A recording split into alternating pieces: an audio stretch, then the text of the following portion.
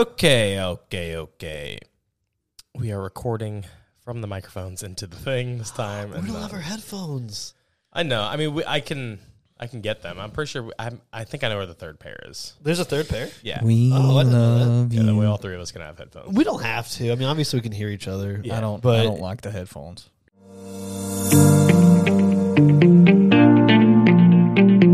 Ladies and gentlemen, welcome back to yet another week here at a new table. Yes. In a new room. Brand new room. In the same house. Same location, about 30 feet away from where we normally record. This is All Things Reconsidered. I am Brandon. That is Joey. What's up? And joining us this week is Cole. Yes, this is our friend and our pastor, Cole, and he's with us today to go over some things that some of his thoughts on the deconstruction movement. Yeah. And we are really happy. Explain to us why it's the doctrine of demons and all those other things. Yeah, that's what you came to do, right? That's exactly what I've come to do. All of you people who are out there deconstructing, you just need to quit. Right? Just stop. In fact, start by turning off this episode. Yeah. Yeah, that is step one. No, Step one. please don't. That's going to hurt our. Yeah. Just mute the Analytics. episode, but keep it going in the background. So Yeah, you're not I'm a- listening to it, but we can still get the view time. On an endless loop, please. That would really Yeah, help us. that'd be fantastic. N.T. Wright wrote a book. He called it Paul with Fresh Perspective. This is just a pastor with fresh perspective on deconstruction. There we go. We're here for it. We are here for it. Now, for anyone who is wondering, you're probably thinking, hey, didn't you have a pastor on before, and wasn't that a totally different guy? Yes, he's also still our pastor, but so is Cole. And so we now have both of the pastors from our church on. So that's awesome. I'm pumped. Well, Cole, it's a pleasure having you on today. Well, I'm glad to be here. Now, you and Joey have something in common. For a long time, there wasn't much. Now there are two things that you guys have in common. One, we finally broke Joey down, and he has switched over to Apple. Thank It's God. true. You guys broke me down, and now you're slowly rebuilding me in Thank your image. God. Thank God. Thank So that's- God. It's like the working on Potter the- imagery where Yeah. he smushes the clay down and then reforms into what he wants. If you have an Android out there, if you're watching today and you have an Android, look at the camera. Stop this. Okay? Stop this. Hey, listen, I will say I had Android for years, and they're just different tools for different opportunities. I'm not getting into the tribalistic Apple versus Android okay. anymore. I'm not doing it anymore. You're right. If you have an Android, you are a tool. I said it. Oh, Look, I just switched from... he's a host on the podcast. I'm just a visitor. I just switched from a Galaxy to an iPhone, and I will say my screen resolution did noticeably take a cut. Like, that's just a fact. The screen resolution on my old phone was better. The camera was better. It also on his new phone, what he's noticed is when he takes a picture, it doesn't look like a cartoon drawing. So he has noticed that. Okay, the motion blur is not as bad. That's true. All right. But the best thing about it is just getting to be a part of iMessage. That's right. Yeah. Immediately when my wife got her iPhone, Brandon over here, you added her to a chat group for Harry Potter fans. Yeah. And that was awesome. And then when I got mine, I was added to a chat group for Marvel. Yeah. And that's been a lot of fun. See? And speaking of Marvel, both Joey and Cole had not watched maybe one or two Marvel films pre-2021. I had not watched any. You hadn't seen any? Nope. And you had seen what, the first Iron Man I movie? saw the first Iron Man, and I saw the Guardians of the Galaxy because my friend was really into it and wanted to show me. So I saw that. Of course, I had no idea how it fit into any sort of timeline. Right. But yeah, and this Both year of them, this year alone, have watched through the entire MCU saga. Cole multiple times. Well, it's 2022, and so last year and the year before last is when I took my journey. But I have watched through the MCU several times now, and it's become an It's a obsession. real thing. It's It's a problem. There's so much. I could get into the MCU. I could take every movie from the MCU and I could put it together, and we could do a whole 28-week sermon series if we needed to. We do, like how churches they'll do at the movies. It's I hate that, but It's I going to would be half okay a year with it. long. At the movies. We have a half a year long series of at the movies, and we're just showing clips of Marvel films. exclusively MCU You know what's films. funny is I drove past a church the other day when I was on my way to my hometown for Christmas, and they had a big advertisement for At the Movie series. And I cringed and I rolled my eyes. I was like, that's so lame. But you know what? If you did that, with Marvel specifically. Not so lame. The churches, I would be okay with that. the churches that do the At the Movie series and do it well, like it is so good. Like Really? it is so good. The churches that like I know of a couple pastors here locally in Knoxville in town, like they have the manpower to take time at their churches to edit the videos, make clear Right. cuts, Yeah. pull film and stuff, and they make it epic, and Yeah. it's cool, and it's like a Marvel experience. Well, I mean, I'm down It's for like one of that. those things like when it's not great. When it's not there's great- there's no in between Right. of fantastic and terrible. Well, that's It's- how all church productions either are. or. Yeah. I mean, you're working with a team of unpaid teenagers half the Yeah. time. You're working with people who It's like haven't gone to any schooling. And it's like, well, who are we going to get to shoot this video? It's like, well, Jimmy has an iPhone, so call him. Yeah. It's like the people that I'm talking about, like the At the Movie series that I have been to, it's like a full blown experience. So the pastor never gets up and preaches. Oh. It's literally it's like you like go going to the movie. It's like going to the movie, and there's popcorn and there's Coke. Wow. And you have a pastor on a screen, and yeah, he'll come out and host at the end Right. and say thank you for coming.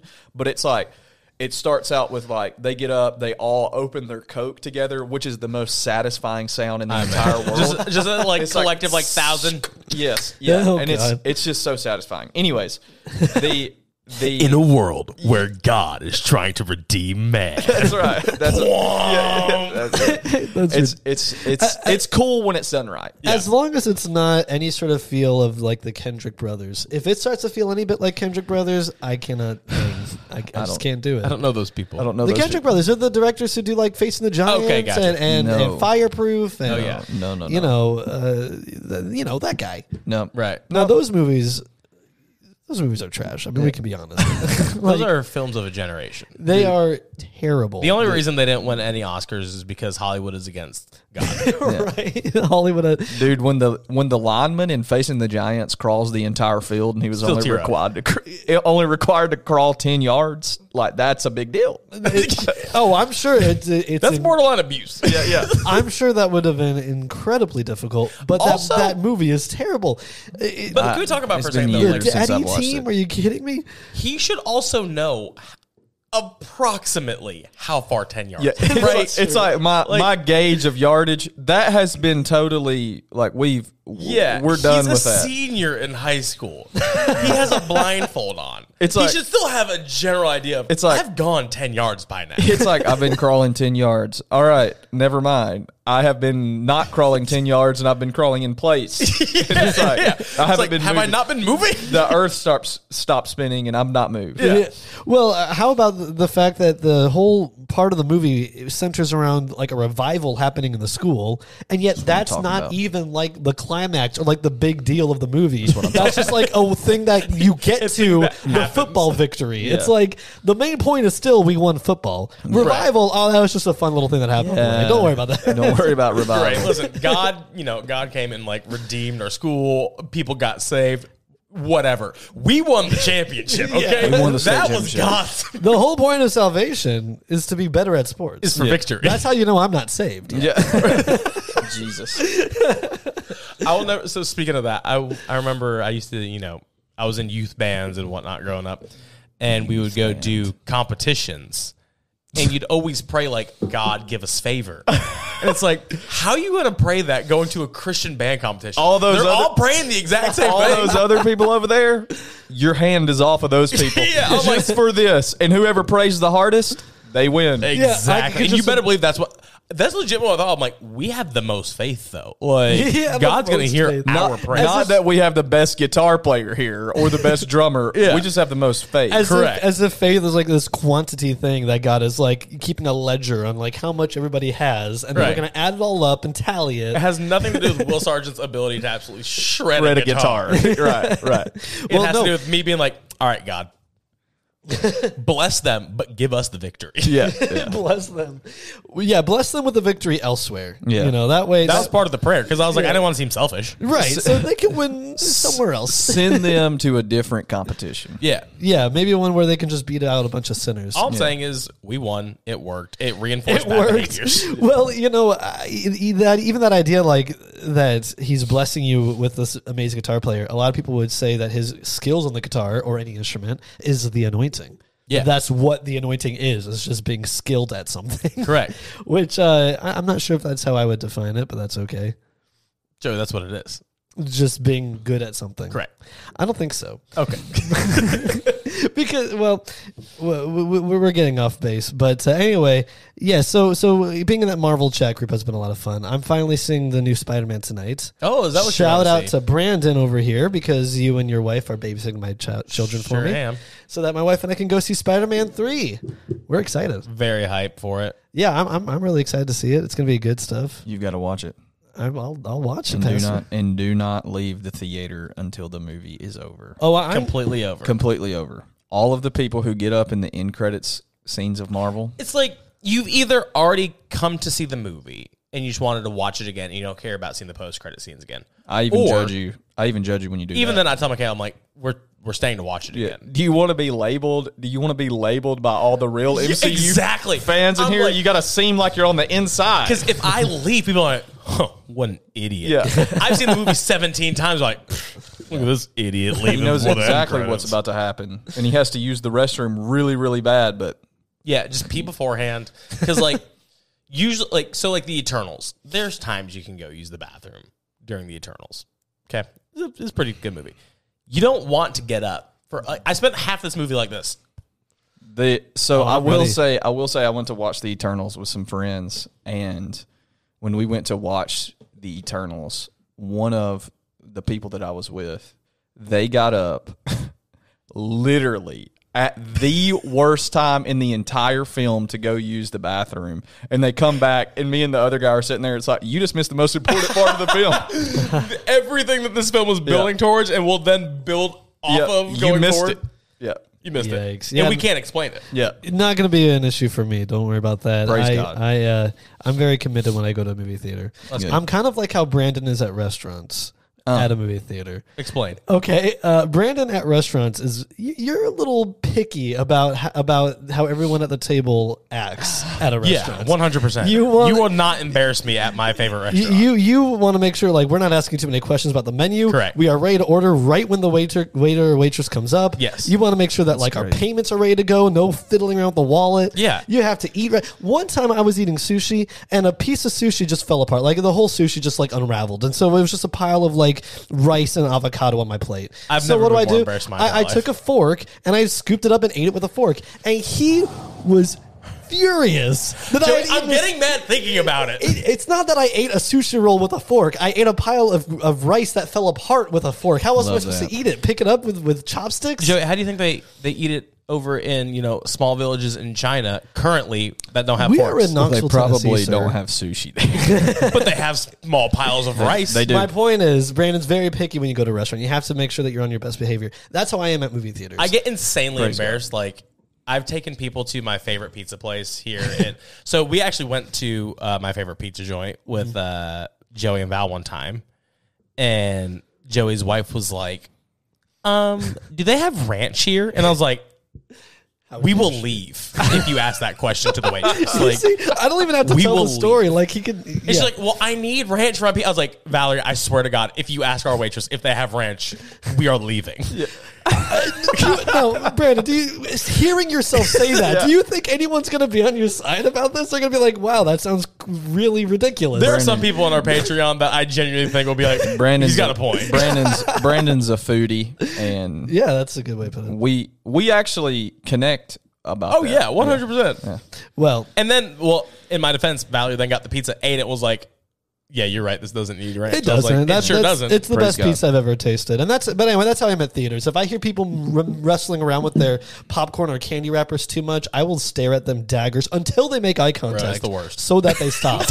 I wait. I will miss half of the movie staring at this stranger until they look at me. Yes, I need them to know that I am not okay with this, and that they have to stop. I paid $25 for this seat, dude. Yeah, that's a real thing. Yeah. but Anyways, let's get into the episode proper. yeah, let's do that. So, Pastor Cole, Yeah. deconstruction is a thing that is sweeping not just the nation, but the church internationally as a whole. First thoughts.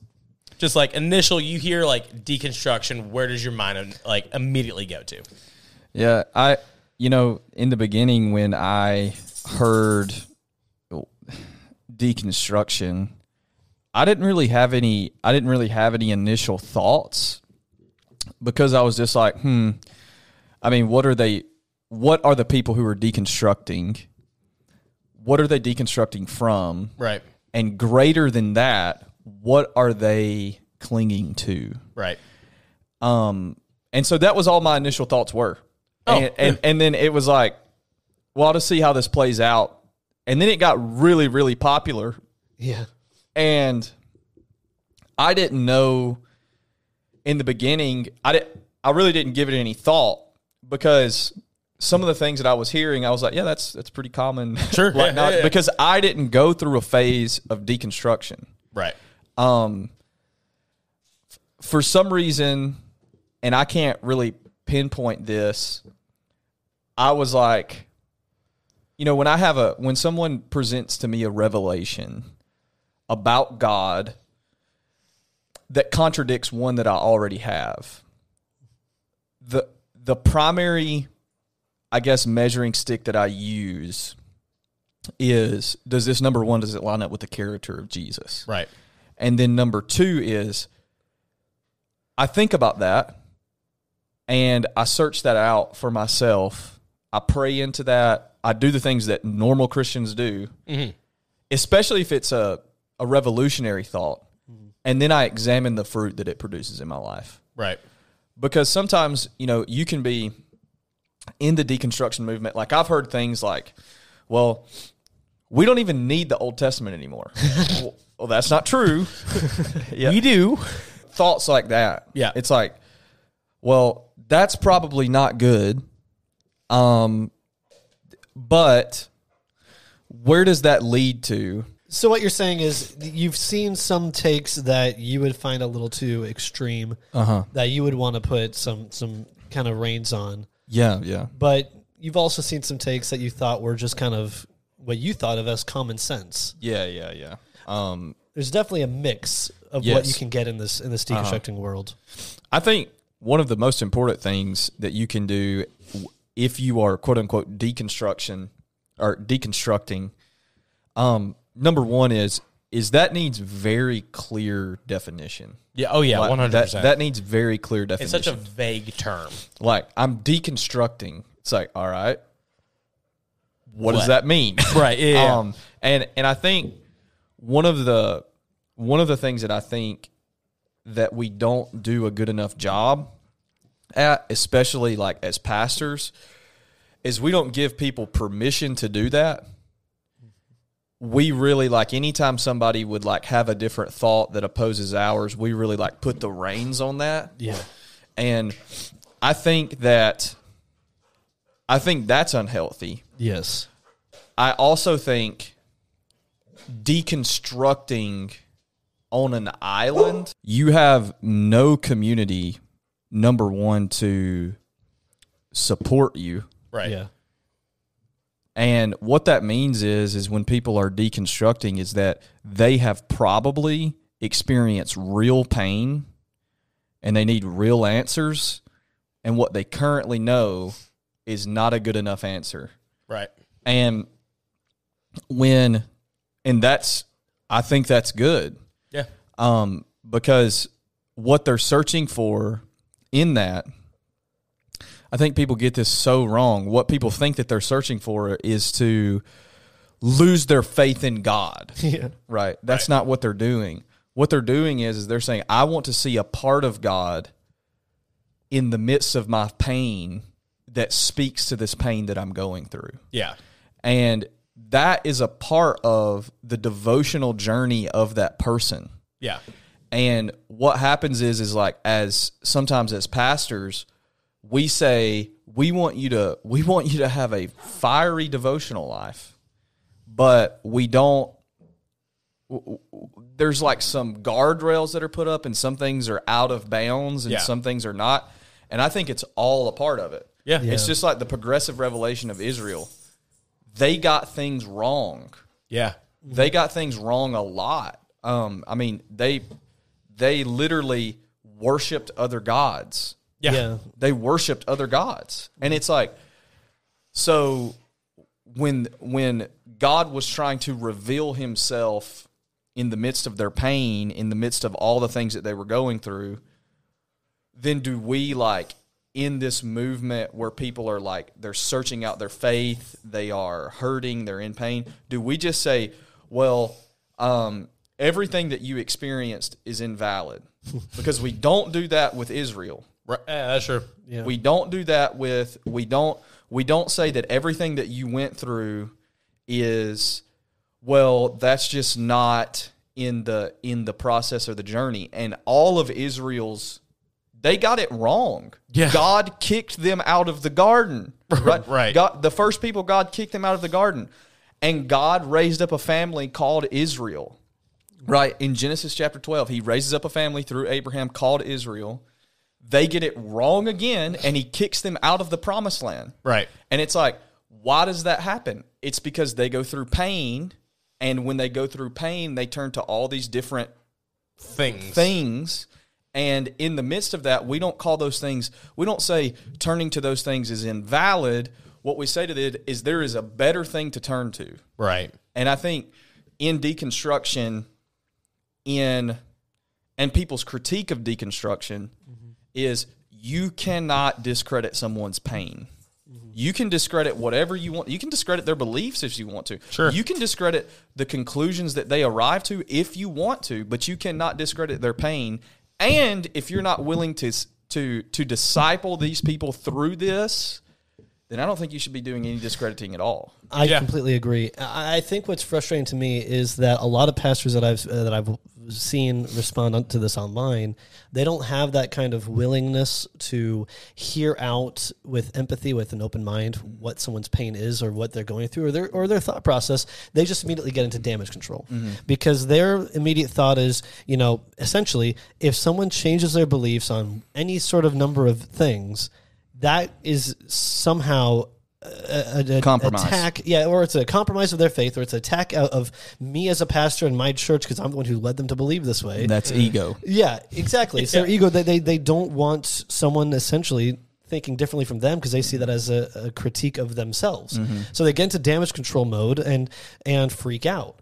And what's interesting to me is that I see this both on the theological side of belief changing. Say somebody switches in beliefs from hell, and then they switch thinking to a different way of viewing hell. Or I've also seen it with the political side. A lot of deconstruction is very political. A lot of it is people realizing, especially in 2020 through 2022. Yes, exactly. A lot of it is people realizing that the American church has been completely hijacked by the religious right and getting fed up with that. So people will just say, I actually tend to feel more liberal. And then they think, well, I guess that means that I have to change a lot of my beliefs because Christianity is Republican, because that's what they've been led to believe. Yeah. And then pastors who maybe themselves are Republican freak out over the politics. It's just, why do you think pastors have such a hard time letting their church body be diverse in their thoughts and opinions and politically and theologically? Why is that such an issue to them? Well, I think one, pastors live in Babylon. Okay.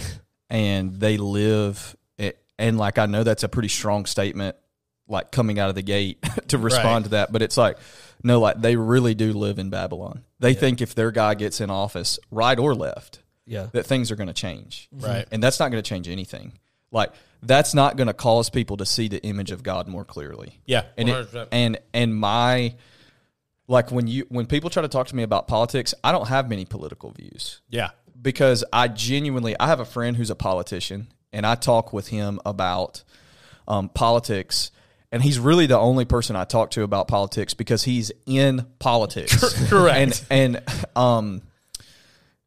one of the things that provoked me to even have conversations with him about politics, where he says this, he's like, my mission as a politician is to heal human suffering as much as possible.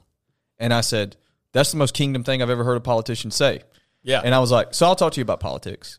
And he's also someone who writes policy.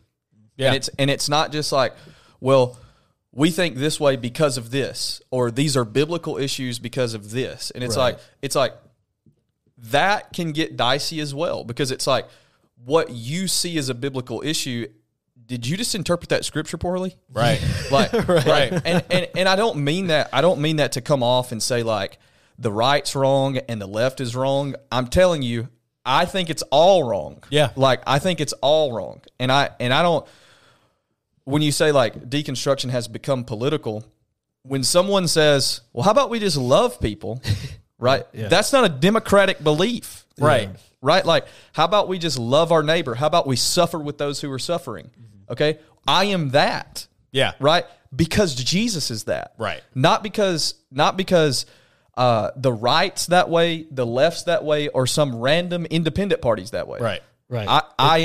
Jesus is quite literally that way. Jesus is that way. And if you read the Gospels and you come away with, well, Jesus did not suffer with people, I think you missed the entire point of who Jesus is. Yeah. Right. And then if you come away and you say Jesus did not love people, then you also have missed the entire point of who Jesus is. Right. Jesus quite literally broke the rules of the law in his love for people. Yeah.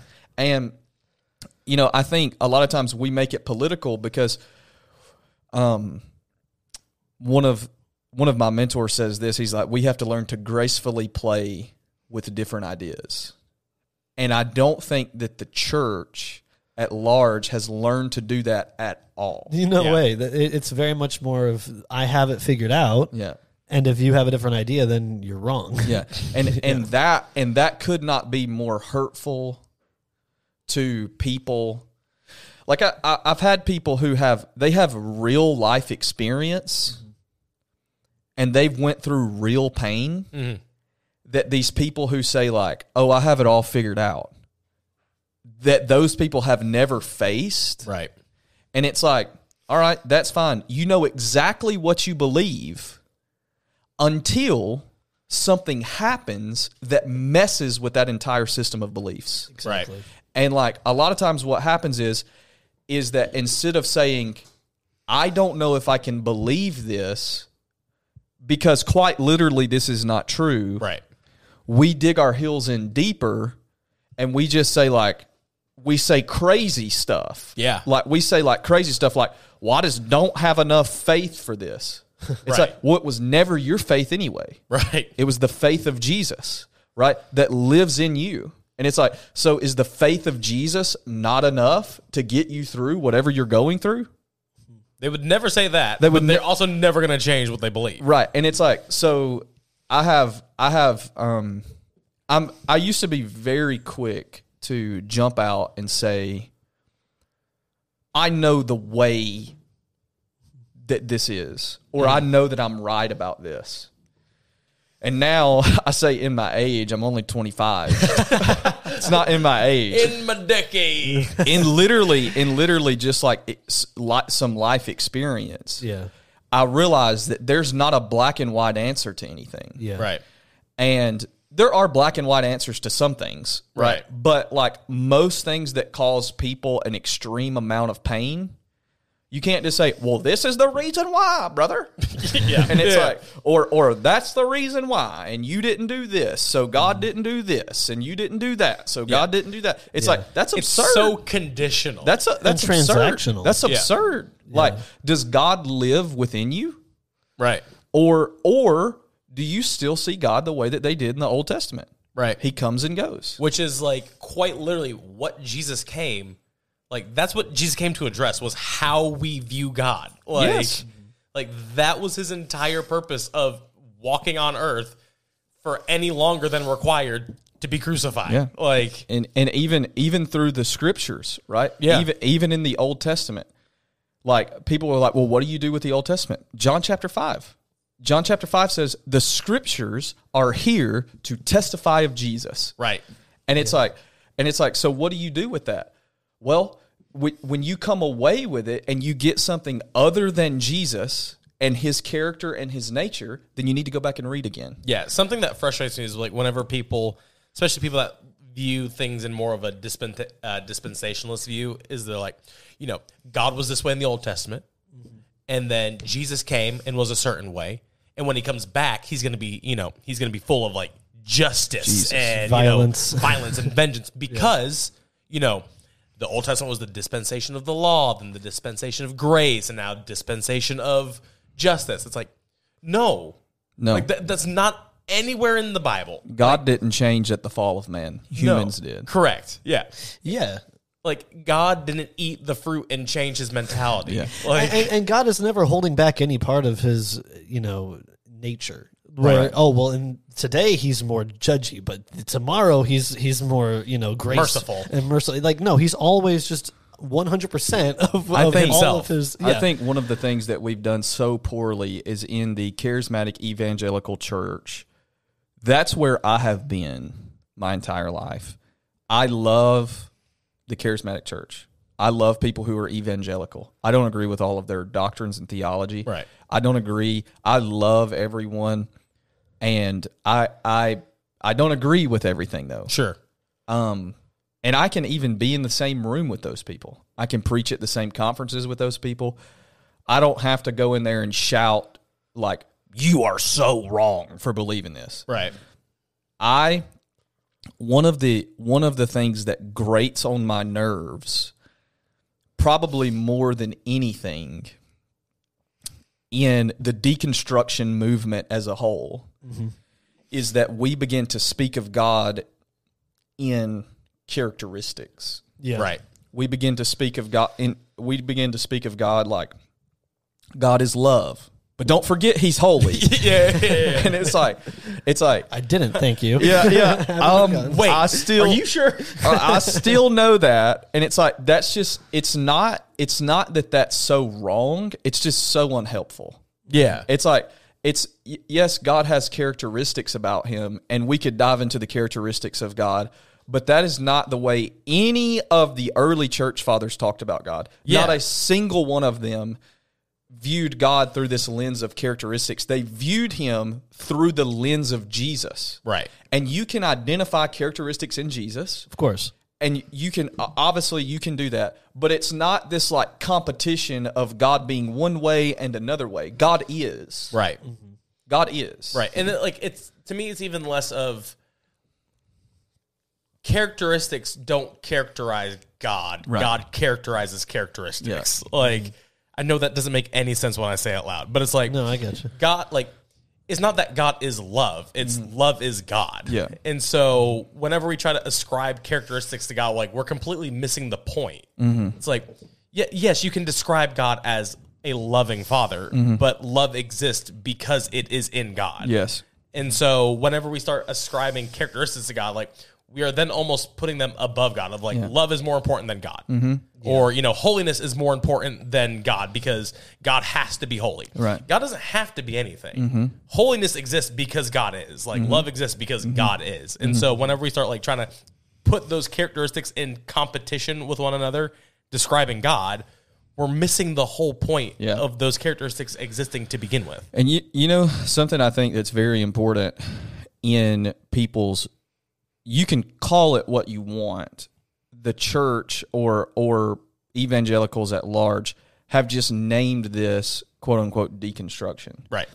Everyone goes through a time where they're unsure about something that they have believed about God. Yeah. And Yes. and if you say that you have never done that before, then you are brainwashed or a liar. Right. Like, Right. Or you've never really thought differently about what you've inherited from your parents. And so it's not even like your own real beliefs. It's just you're holding on to what your parents or someone gave you. And I believe generational legacy is so important. I believe leaving the right legacy, leaving the right view of God is so important, like to my kid. Yeah. Like, I never want Beckham to grow up thinking God comes and goes. Right. And he comes and goes regardless of my, or he comes and goes dependent upon my actions today. Right. It's like one of the things, I was reading this the other day. It's in Psalm chapter 24. I think it's verse 6. It says, this is the generation that will seek God. they will seek his face. And obviously David is talking. Right. He's not talking about today's generation. But he says this, and it says, dash, even Jacob. And it says, Salah. Like, this is the generation that will seek God. They will seek his face, dash, even Jacob. Salah. What he was saying is that this is the generation that will seek God when they are in right standing with him, and when they're on the run from him, and when they're in the wrestling match with him, Right. and when they are playing tricks, and when they are lying to themselves about their integrity and their character. This is the generation that says, you know what, if I failed, I'm going to show up to, I know this is kind of cliche, I'm going to show back up to my prayer closet, Right. and I'm going to search this out within me about God. I always find it very funny. It's not, I shouldn't say that language because I don't mean to come off like snarky, but I always find it very moving when people who have walked away from the faith, they come back. It always has to do with this encounter with the Lord, with them in the midst of their, like, literally, like, their brokenness, their pain, their deception, their thinking about God entirely wrong. They've said, I don't even want to serve God anymore. And it starts with, it always kind of happens, or the stories that I've heard, it always kind of happens with, like, I just remembered this scripture, or I decided to go to church, Right. or I decided to go to wherever, and this conference, whatever. And in that, I was addicted to alcohol. I was addicted to drugs. I was cheating on my spouse. I was doing whatever. But I was being Jacob. Right. And I knew that there was something down in me that says, I need to know more of God because he has to be better than I think that he is. Yeah. And they have that moment where God never left me. Right. In the midst of my deconstruction, in the midst of whatever, God never left me. Yeah. And it's like, I think we see it, especially evangelicals. If you deconstruct too far, then God's out of the equation. Yep. Right. And it's like, that does some things. Yeah, I hear you. Well, when you said that everyone goes through deconstruction at one point in their life or another, it got me thinking about, I had this conversation with someone once who was asking me about my changing beliefs. And I was kind of explaining, how I don't read the Bible as infallible or as literal, and how I was rethinking things like salvation and how that works. And you're just kind of going through the list of all these different things. Yeah. And they respond to me by saying, I haven't really thought about it that way because I just have childlike faith. So I've just accepted it because I just have childlike faith. But you're more inquisitive and thinking about it, so you've gone deeper. And it just rubbed me the wrong way because I was like, childlike faith, first of all, it's not a phrase that appears in the Bible. It never says that we should have childlike faith. That's just not a thing. And the second of all, if your faith really was childlike, you would be doing what I was doing, which was asking questions. Because I have a 3-year-old, and she asks questions all the time. All she ever does. She's constantly asking questions and going deeper. If you tell her why something is the way it is, she'll want to know more of how that works and why. Because childlike faith would mean that you have a faith that you are constantly trying to learn more about and go deeper and unravel. Not just, well, I just accept it as it is and I never think about it again. That's not how children operate. I don't know that I've ever met a child that's like, hey, don't touch that. Okay. Yep. Yeah. I'll never think about it again. No, there's we go deeper, and that's all that deconstruction has been for me, and I know for Brandon too. Yeah. It's just taking some issue, take any random issue, say hell, and you say, but why? And then you go deeper, and you keep asking. And when you do that, you are not saying, well, I have stopped believing in hell, right? Or it's like, or That is correct. yeah, I may have put it on pause for a minute, Yeah. but yeah, you're right. and really, like what. And like I've never had that moment. Like I believe in hell. Everybody at this table believes in hell. And one of the things that I think is so imperative to do is to say, one of the books that changed my life was it was written by N.T. Wright, and it was talking about It was the New Testament in its world. Mm-hmm. And there was another one called The Historical Jesus. Because there was one point in my faith, I'm like, well, how do I know? Like, how do I know that Jesus is who he says he is? Right. And that wasn't me saying, I don't believe in God anymore. Right. That wasn't me saying, I don't believe in the Trinity anymore. That wasn't me saying, like, that was me saying, how do I know? Yeah. Like, how, and when people say their faith is childlike because they just accept what it is, there was a study recently done by, I think it was Yale or an Ivy League school. And no, they're not infiltrated with liberal thinking or anything like that. These people are smart people, and so they begin to do this. They begin to do this study on creativity and age, and they tracked these kids for over 40 years. And those longevity studies are wild. They're wild. And one of the things that they saw is that every kid under the age of 4 is a creative genius.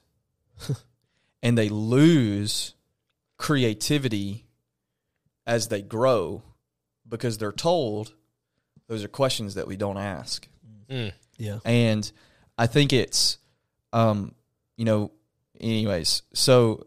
No, that's good. I mean, I can totally see that within churches. And it's absolutely. like, I think sometimes we lose an aspect of our wonder in devotion to God that will only make us fall more in love with him when we have a right revelation. Yeah. Because we are told, those are questions we just don't ask. Yeah. We just don't talk about that. And we're handed our faith as kids growing up evangelical. We're handed our faith basically with this idea that it's already been done for us. Mm-hmm. Like, we've lived this faith out for you. Mm-hmm. We've had this Christian life already, and we've answered all the questions. We've asked all the necessary questions. Yeah. We have all the necessary answers. Right. So just follow the script and you'll be fine. Yeah. And if any deviation from that, well, we're going to say that you're to the script. Yeah, you're a heretic now.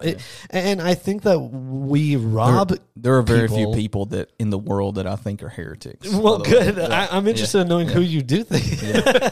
but what we do is we rob people of the ability to work this salvation out for themselves. Yeah. And as soon as they start to, we just get defensive. Mm-hmm. It's like I was saying earlier. We get scared that someone might think differently than me. Mm-hmm. Rather than being eclectic, just of all different forms of Christian faith, we're like, no, it's tribalistic. You have to be in my group, you know? And I guess deconstruction for me has just been accepting that other Christian thought might be valid. Yeah. And it's okay to experience that. Let me tell you something real quick that I so honor and appreciate about now I have things that I'm like, anyone in the world, when you throw out any sort of topic, they have things that they feel good about and things that they feel bad about. Right. I know megachurch pastors who feel bad about megachurches. They didn't ask for a megachurch. They didn't want to be the pastor at a megachurch. And somehow that's what God has asked them to do. Right. One thing that I so appreciate about churches that are larger and that are megachurch kinda is you hear on Sunday morning a very basic message. Yeah. But also, the reason why it is so basic, I have had conversations with these pastors, is it's because they're going to give you some things to chew on to go out in your own devotional life. But they have all sorts of people from all different backgrounds in their church on a Sunday morning, and they're not there to discuss meaningless doctrinal issues. Right. They're there to provide a place of worship and then preach a message that's Jesus-centered. And they are, and there are some mega churches that I'm like, I'm just like, but the friends that I have who are pastors at mega churches, the reason why they stay away from like meaningless doctrinal issues, like the instance, it's like, well, what do you believe about the Trinity? Yeah, right? We were talking about that earlier. Yeah. And it's like, yes, we believe in the Trinity, right? I believe in the Trinity. But is that going to help the single mom in my church who doesn't have any money? Right. Is me breaking apart the Trinity, is that going to help her in any way, shape, form, or fashion? Yeah. Or if I say, God is with you in the midst of this, even though you may think he's not, he's here anyway. Yeah. And it's like, I can discuss the Trinity, or I can tell this single mom that, or this person who just lost everything in an actual physical storm, I can tell them that. Or we can discuss the doctrine of the Trinity, and I can be right, or I can be like Jesus. Right. And it's like, I saw something the other day. Jesus did not call us to be right. He called us to bear his image. Yeah. And when discussing meaningless doctrinal issues, there are people who are so like, and it's like that's okay. You can be that way, but that should never get in the way of you sitting down at a table with someone who is different than you, or worshiping God with someone who is different than you, that may have different beliefs about those doctrinal issues. Right. And who cares who's right about those? Yeah. Do you believe that Jesus is Lord? Do you believe that he was resurrected? Do you believe that God is Father? Do you believe those things? Yes or no? Yes. You know, Great. All right, worship him together. And if you want to go argue about your doctrinal issues, go do it behind closed doors. Yeah, go argue somewhere else. But don't let that, if that affects your love for other people, you're missing the entire point. Yeah, I feel like that was Jesus' biggest complaint against the Pharisees. Like, we talk about the Pharisees all the time, but so often Jesus is like, yeah, you're right. But I'm going to sit here. Like, you know, I bring up the woman caught in the act of adultery all the time. Jesus is like, you are correct, okay? She was caught. Stone her. Fine, whatever. Yeah. Whoever hasn't sinned can cast the first stone. I'm going to sit right here and hang out with her until you're done throwing stones because you are right. You are right. You know, Lord Jesus, what is the rule for divorce? You're right. Moses did say that you can do this. But what I'm telling you is God hates divorce. You are correct, Pharisees. You are right. But what I am telling you is to love people. And his biggest complaint was always that they were so set on being right, they missed the physical image of the invisible God right in front of them because they were so set on being right, they could not comprehend how loving he was. I agree. And so what you're both saying, I think, is that these doctrinal issues, the Pharisees being right about this, or, you know, people being upset over doctrinal differences, you're saying that we should basically not care so much if someone might disagree on something like, say, the rapture, and just keep the focus on, you know, helping people in need. That's why the literally the mission statement at our church is we live to give people the life that they were made for, encountering God and living in community. And because I believe that every Christian in the world needs two things. They need to encounter the real Jesus, and they need a community of believers to live with together and do God life together. I don't talk about the rapture much. I don't, and it's not because, for the record, though, he doesn't. Yeah. I do not believe in a traditional view of the rapture that the church has taught that come from a girl's dream in the 1800s. And got don't vibe with that. And that's not to say though that there's people in our church that believe in the rapture, Right. And they are fine with that being a non-issue as it pertains to, well, and something I want to make very clear for people who may watch, and you may come to Hope Unlimited, or you may be thinking about coming to Hope Unlimited, the rapture and the second coming of Jesus are not the same thing. They are not. We all believe in the second coming of Jesus. So when I say that I don't believe in a traditional view of the rapture, he does not think that we're all going to be sucked out of our clothes and fly up to heaven. That's yes, right. That's what I'm saying. But what I am saying is that the doctrinal issues that we so cling to, they have kept people from going deeper, absolutely, in devotion with God as it pertains to their relationship with Him. Absolutely. Right? And what I'm saying is like, if someone has a question that may question this doctrinal issue, that may go against the typical dogmatic belief of evangelical church, that is okay. let that person search that out inside of community so that they don't, what Paul would say, like, they don't shipwreck their faith. Right. Yeah. Like, that's important as well. Yeah. And it's like, those people can ask all the questions they want. And I've seen this happen, and this is so annoying. People with no relationship, they will say, well, they need talked to. Yeah. And it's like, what do you mean by they need talked to? You mean to go tell them that they're just wrong? Right. Or do you want me to let them maybe believe some things that I even disagree with on the way to falling more in love with Jesus? Right. And most of the time, the things that people would say, those things are heretical, that person on that journey weeds those things out because they are willing to say, I am wrong. Right. Yeah. And I think that's important, because people make a big deal over doctrinal issues. And if you have friends that want to discuss doctrinal issues, that is awesome. I have a group chat that I'm in, and we talk about doctrine all the time. Yeah. Every day there is a group chat. The thing about it is I know that's not why I'm put here on the planet. Right. I'm here on the planet to bear the image of God to every person that I come in contact with. And I'm not going to call them into a deeper relationship with God by going to them and saying everything that you believe about God is wrong. Right. I'm going to say, because there's truth to some things, and then there are some things that are true.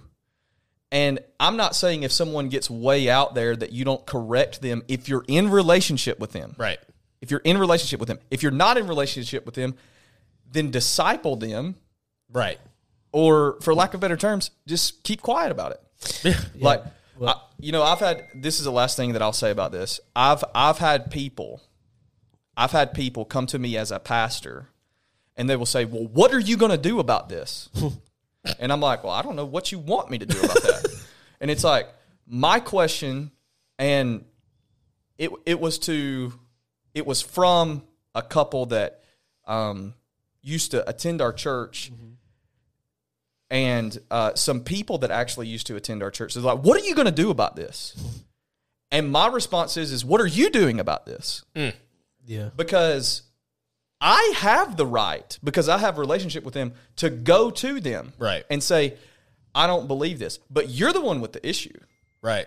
And so if you want to disciple people and you want to question beliefs, then lace up your bootstraps, so to speak. And I hate that militant like thing, but Yeah. it's just a thing that I say because I'm from Alabama. We say that when we go to do anything. Lace up your bootstraps, because you only wear boots. Like, tennis shoes do not exist. Right. And it's like, but lace up your bootstraps Right. and get some skin in the game and go disciple these people around more than just their doctrinal issues. Right. Yeah, You're saying yeah. that relationship is much more important than being right Yes. on a doctrine. Yes. Now, I will say that these doctrinal issues they do have some valid importance, course. though, because for a lot of people, they're very much the reasons why they start to question their faith in the first place. People can be very hurt by things like the rapture or by bad views about God that might come from eternal conscious torment. Yep. So these doctrinal issues are important to them because it might affect the way they view God. But your point is, have a relationship and love them first. And I think one of the biggest issues too is, yes, like we need to address doctrinal issues, but the people that fight the most for them also could care less about loving people in spite of them. Yeah. And so it's like Yeah. that, like, I feel like that is what hurts people so much about them is, yes, some of it is the doctrine, but a lot of it has to do with how their doctrine leads them to treat people. For sure. And speaking of which, how doctrine leads us to how we treat people, that is exactly my thoughts about when we were talking earlier about the politics of deconstruction. A lot of people, pastors who are kind of playing damage control in deconstruction, they try to write off this whole thing as like people are just wanting to be more liberal. They just want to Trying to be more be cool. Democrat. They're trying to be cool. They're trying to be a Democrat, that kind of stuff. The thing that bothers me about is that if I say Black Lives Matter, it's not because, well, I'm trying to be a Democrat now, so I'm going to just say that. It's because my view of God is that he is with the oppressed, he's with people who are suffering, and that he loves all of humanity. Absolutely. And so Black Lives Matter to Jesus, which is why I now say it. I don't say it because I'm a Democrat. Right. And so it's really annoying to me when pastors will say, oh, they're just trying to be Democrats. You know, it's like, that's not why we fight for like women's rights or anything. It's because we know that God is with people who are oppressed. Period. And exactly. And so that is the thing that all of our quote unquote politics is inspired by or framed by. And one of the things that I always like, I push back against when pastors say like, well, they're just trying to be a Democrat. And I'm like, well, how do you know what a Democrat is? And it's like, so are you obsessed with Babylon? Like, are you obsessed with an inferior kingdom?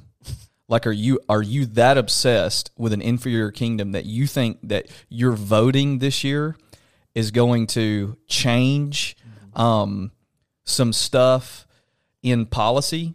And your vote, and it could, and I'm not saying, but what people have done is they have idolized Babylon. Yes. And they can't love people.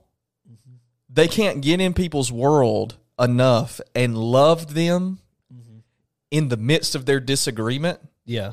And say, if these people change, great. And we're talking about political views here, Right. Yeah. We're not talking. We're not talking about someone. We're not talking about like someone who is having an affair on their spouse. If you're friends with someone who's having an affair on their spouse and you don't go and confront them about it, then you're not a good friend. Like you're not playing into any part of their discipleship as well. Yeah. But what I'm saying is like you can't say all of these people don't know what I saw something the other day. It's like all of these people, they just don't know what they're talking about. I'm like, you don't have a degree from anywhere. And I'm like, literally like, you don't have a degree from anywhere.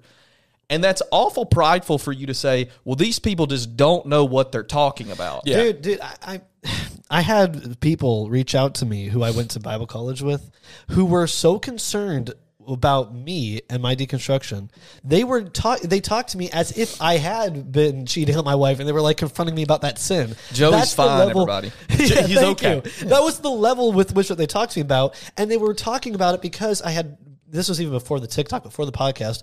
All I had done was go on Facebook and criticize Donald Trump, and that was their whole evidence. Joey, is your salvation okay? Yeah, my salvation was being questioned, was because I criticized Trump.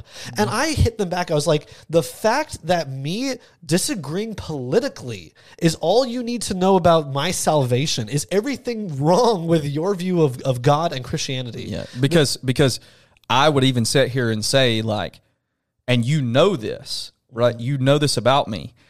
Even getting involved heavily in the political world, that's fine if you want to do that. Sure. Yeah. It's still inferior to the kingdom. Exactly. Right? Yeah. So the fact that they would put their politics like as equal with the kingdom of God, as equal with Christianity and faith, there where if you disagree with politics, it means you're disagreeing with faith, like as a connection to it.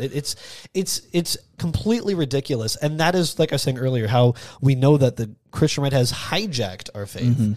Brandon and I have talked a lot about these like Trump prophets. I mean, we've seen some videos where these guys are like hugging the American flag. wild. Yeah, It's idolatry. It absolutely is idolatry, and I love that we've been able to find a church that doesn't have that sort of idolatry. I told somebody the other day, I saw like a picture, and I don't care if you have a flag in your church or whatever. I don't care if you do whatever you want, but like I care. Yeah, I don't like Joey cares. I don't care. But it's like if you have a flag in your church and you want to vote a certain way or whatever, that's awesome, as long as you know all of that is inferior. All of that kingdom is going to bow. Yeah. The kingdoms of this world will become the kingdoms of our God and his Christ. Yes. Right. And It's like the things that Jesus are coming to destroy in his second coming is not people. Yeah. It is the kingdoms of this world. Yeah, It is the political powers of this world. Yeah. Yes. Will all be destroyed so they can be submitted to the kingdom of heaven.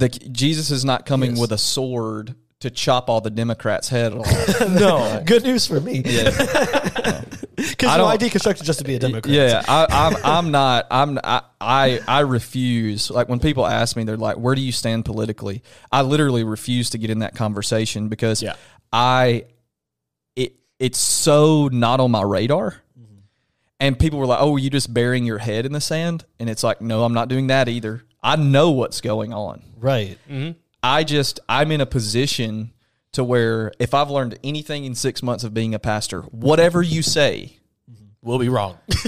Whatever you say, sometimes whatever you wear, sometimes whatever you decide to, if you go and you have breakfast with your kid on Saturday morning, somehow you have made some sort of like statement that has been like, this is twisted. Well, he went and ate at a chicken restaurant, so is he a fan of Colonel Sanders? And it's like, I saw Cole drinking juice at First Watch, so he doesn't believe in the vaccine because he's holistic. Right. And it's like, but I'm serious though. Like, no, people are crazy. And like even me being on this podcast, people will say controversy. People will have this opinion, and that's okay. They're entitled to their opinion. But I'm not on this podcast because I agree with everything that's even said on the podcast. Excuse me. I'm not. I'm sorry. This episode is over. Insert this meme. I'm not on the podcast because I say, well, I cling to that view, or I cling to this view, or I have this view that I share with both Joey and Brandon, or whatever. I am on the podcast because these two guys are a part of the community that I live in, and they are my friends. And we love each other inside of this community. And we have theological conversations. Yeah. And we have conversations about deconstructing. And we have conversations about faith. And we have conversations about the Trump prophets. And we have and all of that, though. And it's because, and I would never get into this publicly just because there can be so many like, you think this or you think that. And it's like, you probably will never know what I think about certain things. Right. And until you know that you're in a room where no one's going to like freak out over disagreement. Right. You know? And if you think that I support the Trump prophets, I want to be clear on this. I do not. No, of course not. I do not support anyone who takes God's word and reduces it down to this political like world that we live in. It's so much more powerful than that. Right. It's so much better than that. It doesn't, like, I think when we are prophesying, we get into the place where we prophesy our political preference. Yeah. And it's like that is wrong. Yeah. And you can vote for whoever you want to. I don't care who you vote for, right? You can vote for whoever you want to. But don't attach, thus saith the Lord to it. Yeah. That's not good. It's incredibly manipulative too. It is. I mean, what you're telling the people in your church and who listen to you is that I'm telling you who to vote for because if you don't, you're going against God. I'm telling you, and if you come to our church and you come there in the height of the political season and we just went through that, I'm going to tell you, you need to go seek God and you need to ask him who he would have you vote for. And because that's what I do. And if he tells you to vote a certain way, vote that way. If he tells you not to vote, don't vote. If he tells you to vote a certain way, you should be obedient to that. Or you can do what some of my friends do, and they don't even get involved with it at all. Yeah. They're just like I'm not registered to vote, and I don't want to. We live in America. We have that right. I'm not saying that you should or shouldn't do that. So please don't say that Pastor Cole said that you shouldn't vote. That's not what I said. And I think it's just clear that it needs to stop being such an obsession for people. I mean, we act as if voting is like the greatest thing we can do for humanity, because if you don't vote, then you don't care about the people who are struggling because of this and that policy. I mean, I understand wanting to vote because of a bad policy that's hurting people and like you wanting to end that. That was a big motivator for me. It was like I wanted certain policies to end. Of course, even with the new president, they haven't ended. So there you go. Proof that proof that this is a game. If you're trying to hold on to your vote as your like excuse for what you've done for humanity and like you've done something good, you're missing it. We need to be doing more as a church. If there's something that you don't like, or people being hurt, or people who are struggling, you as a Go do something about it. yeah, we as a church should be raising money for them. Should be doing outreach, not just okay, well, we're going to vote and then great, go home, we're done. You know, Right. There was a lady that used to attend our church that I still have a ton of respect for. She would talk to me sometimes about things that were like hurting her, and then she would follow it up with, and this is what I'm doing about it. Yeah. More than just like, well, I'm just mad, you know, and like, and it's so like, I'm gonna vote. and it's like, no. They were like, well, you know, it hurts me to see homeless people in our city, so I go and take food to them. It's like, praise God. Yeah. Thank God that you're not just another person that thinks that if you get the right mayor in this city, there's not going to be any homeless people. Well, it's slacktivism, is Right. what it is. It's just thinking that you can slack off and still hold this like position of authority over others because you've done something. Again, I do vote, and I think that's important. I do, but I'm just saying we can't hold on to that as like our get out of having to actually help people sort of card, you know? I watched a really interesting YouTube video. It's YouTube Premium, so just a little flex there. I have YouTube Premium. Brandon has YouTube Premium, everyone. It was a You guys minefield. have to watch the ads, the 5-second ad. I don't have to skip a single ad anymore. Yeah. And I look down on people when I like look on their YouTube accounts. They're like, "Oh, hold on, there's an He's ad." done I'm like, this "Oh, to me. is I've had to rebuke him as his pastor. It's like, you don't look down on me, boy. I'm just joking. Totally joking. That's a joke. yeah, that's a joke. Calm down. The rise and fall. God. And this is the rise and fall of Hope Unlimited. Jesus. With their pastor that rebukes people over YouTube Premium. You're wasting money. You bring up slacktivism, but they had a video where they had like all this trash in a park, and like the whole point was they had these people come in. They're supposed to be like shooting a commercial, but there's trash in the park, and they were trying to see if people offered to help clean up the trash if they just sit around. And there's this guy who was like live streaming on his phone. He's like, "What's up, guys? It's, you know, so-and-so. We're out here at this park. We're trying to film this commercial, but people trashed it. Make sure, you know, you do your part and clean up after yourself." And like, he's like, "I'm going to get out there in just a minute when I end this live stream. I'm going to go help pick up all this trash. Let's get this place cleaned up. Peace and love." You know, like typical influencer feel. Yeah, Then proceeded to not do anything. of course. Good. But like they were talking about, like the psychologists were talking in his own mind, bringing attention to the problem was more than enough to satisfy like his need to help the issue. Like, why would I go actively help when I can post a video on social media complaining about the problem? And it's like, that's what we find ourselves in is I could go help the homeless people, you know, on the side of the road, or I can just make a post on Facebook and say, "Listen, guys, we got to get some policies passed to help these homeless people because, you know, And we got to get this taken care of. and- Like, we got to do something for our city." Yeah. And there, This is what I did. And Yeah. I posted. yeah, and I will say this: there are policies that can be written that helps people like that. course. So I'm not saying like that can't happen. All I'm saying is that nobody's faith should ever be tied to their opinions of a certain political candidate, Right. or their lack of opinion of a political candidate. It should be their faith will be proved by the fruit of their life, Right. And the fruit of their life is fruit and opinions are two different things. Yeah. And I think it's very important that, you know, I'm coming full circle here. In the midst of deconstruction, you need a healthy community that doesn't let you swing the pendulum one way or the other. Yeah. And then if there are people in your community who are walking through deconstruction, just sit and listen to them, let them have questions, help them through the answers, especially if you have a relationship with them. If you don't and you want to help them, form a relationship with them. And then on the back end of that, if you're a person who is just so like dead set against the deconstruction movement, we can call it whatever we want.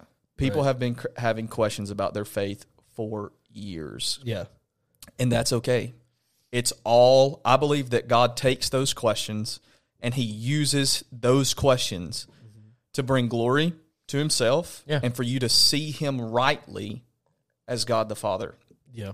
And I think as far as, the fresh perspective from deconstruction, none of the little nuances that we got into do I say yes to or no to. And it's like, because I am a person where it's like, I think you need a community to live in, to process all of this. This is what the early church did. Yeah. When they had questions, they processed those in community.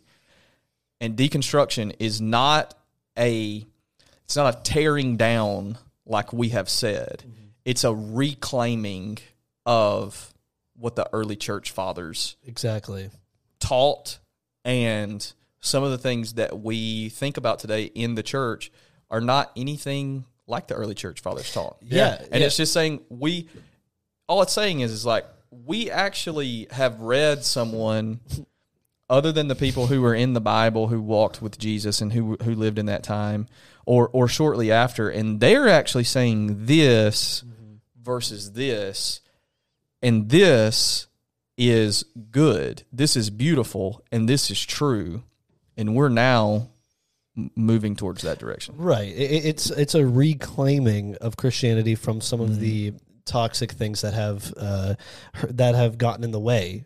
Just even some things very historically recently, actually. So it's not about burning it all down, although sometimes we might want to do that. And by we, Joey means him.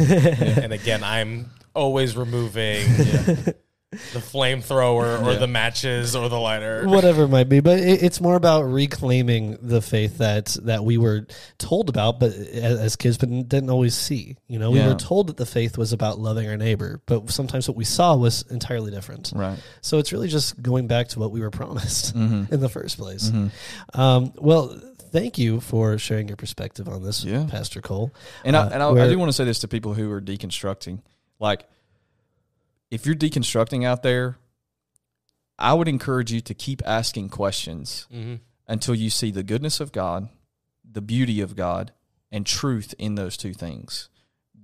I took a class early in Bible college. It was called The Good, the True, and the Beautiful. And they made you process everything through that lens. I'm not saying throw away everything that you've been taught. What I am saying is like, get in a good community, find a good local church, and just keep showing up even with your questions, following Jesus. And if you have walked away, like, I hate to hear that. I really do, as a pastor, that I hate to hear that. But, I believe that, you're going to find some answers even in your wondering. C.S. Lewis. Yeah. C.S. Lewis, not all who wonder are lost. Right, right. I thought that was Tolkien that said that. Could be Tolkien. Sure. It's Tolkien. Yeah. Quoted C.S. wrong. But yeah, and your pain is valid, even if we end up deconstructing and end up in different camps at the end of the day. The pain or the questioning that you went through is still very valid. Yeah. And again, thank you for sharing your thoughts. I think that it's nice. Brandon and I, of course, both appreciate the idea that there are pastors out there who don't think that all deconstruction Christians are just heretics who've lost their mind. No. It's good to know that there are pastors out there who acknowledge that this is a very healthy process and can be a beautiful process. And that note about just look for the good, the beautiful, the true. If there are things that you were told about God that don't reflect God as beautiful, you're allowed to question that. Right. You're allowed to think differently about that. That's okay. Yeah. And even as a pastor, like, if you have questions and you're like, I just want to talk to a pastor who will listen, like, you can contact our church, and I would love to talk with you. That's I mean, you can get a hold of them and they'll shoot you my email or something, and we can chat about it. Yeah, because we have here a pastor that if you were to say, I'm questioning this and that and this and that, whatever, then he's not going to freak out on you. Yeah, I'm not going to hell. I'm not going to slice your neck. I'm not going to slice your head off with a sword. Yeah, because one of the most beautiful things about our church, we were talking about this at a worship team meeting one time, is almost no one at our church believes or thinks the same way. And contrary to popular belief, if you go to a church where everyone believes or thinks the same thing, they're saying that to make you happy. Yeah. Because they don't. Yeah, like I was talking to one of our keyboard players. He goes, the thing that I found the most beautiful when we started coming here, he's like, I look around and I know the political and theological and ideological differences between so many of the people standing in this room right now. Mm-hmm. But we can all agree we just want to love Jesus and love people. And we want to and we want to see people encounter Jesus. Yeah, he's like, and everyone agrees on this one thing of Jesus is worth our worship, and we want people to encounter him. And everyone can put aside their political differences, their theological differences, to go after that one thing. Mm-hmm. Mm-hmm. Yeah.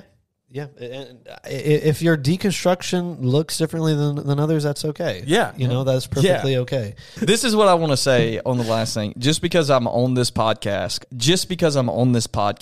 I support some of the stories that I've heard that have come from Joey and Brandon about people coming back and finding Jesus because of this podcast is one of the most healthy things about this show, period.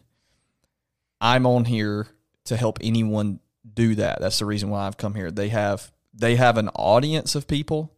They have talked to me about being on before, and I think it's important that, you know, anybody watching that's deconstructing, that's walking through a tough time, just keep showing up. You don't even have to agree with everything that they say. No. And because I don't agree with everything they say, and they know that. Yeah, we need to get into that one these days. But just keep showing up and keep seeking the Lord, and you know, we're praying that you have an encounter with Him and come back to serving Him in a passionate way. Yeah. And one of these days we will have you back on for a I deep disagree dive episode into Jesus. what we actually disagree about. Okay. You see, Pastor Cole over here is a Calvinist. Okay, all right. I'm sorry, no, he's not. So there's I'm two joking. things that I've been called this week. One is Baptist, and the other one is Calvinist. There are two things in this world that I am not. One of those is Baptist. One of those is Calvinist. Shout out to all my Baptist friends. You're about as far from a Calvinist as I can think. I mean, Yeah, ridiculous.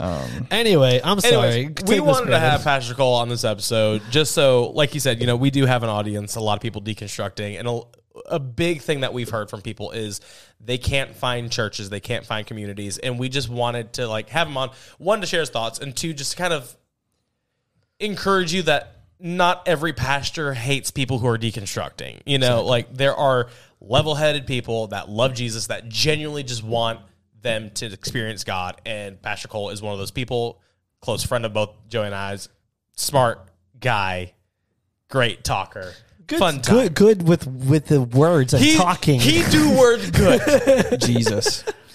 And that was dumb. Please cut that out. I'm embarrassed. But anyways, this is the end of the episode. Joey's been like giving me the side eye to wrap it up. If this is your first time checking out All Things Reconsidered, we are so glad that you found us somehow. If you somehow made it all the way to the end of this episode, you must have enjoyed something about it. So click the like button down below and share it with your friends. And if you want to talk to us sometime, you can join our Patreon for only $3. Patreon.com/allthingsreconsidered. That gets you into our Discord, and we are donating a portion of what we take in to different charities. We'll have more info on that pretty soon. Yes, very excited about it. Anyway. And if you want to write me a check for $200 million, that'd be great. We could use a new building. There's a classic pastor. There it is. I'm out here for your money. But again, thank you so much for being here. If the button down there that says subscribe is red, make it gray. And then click the bell icon next to it. Hashtag make it gray. Hashtag make it gray. Boom. All right. Thanks a lot, guys, for being with us. We'll see you all next week.